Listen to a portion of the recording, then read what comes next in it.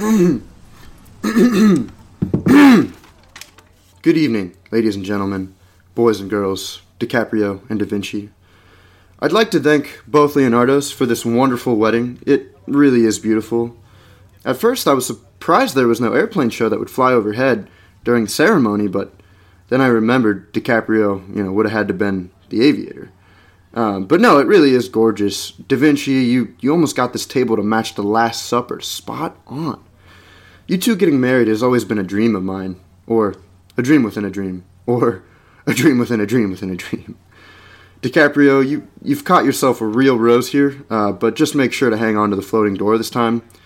It seems as if you've cracked the Da Vinci Code on this one. And Da Vinci, you're doing way better than Michelangelo with this guy. DiCaprio played Romeo Montague, so you can trust he'll love you to death, literally. Of all your works of art, I think the best piece is sitting right there next to you.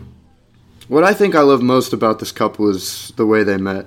DiCaprio used to just throw these crazy parties that almost everybody in the state knew about, although, he never really participated in them. Then one day, Da Vinci gathered word of these parties and decided that he had to partake in one, for the art. And as fate would have it, DiCaprio decided to be a real host that evening. They met, and thus begun the magical relationship we see in front of us now.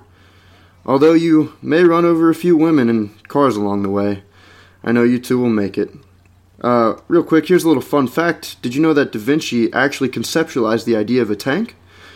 Well, on that note, I hope everyone has a great night, and thanks for coming. To Leonardos everywhere, cheers.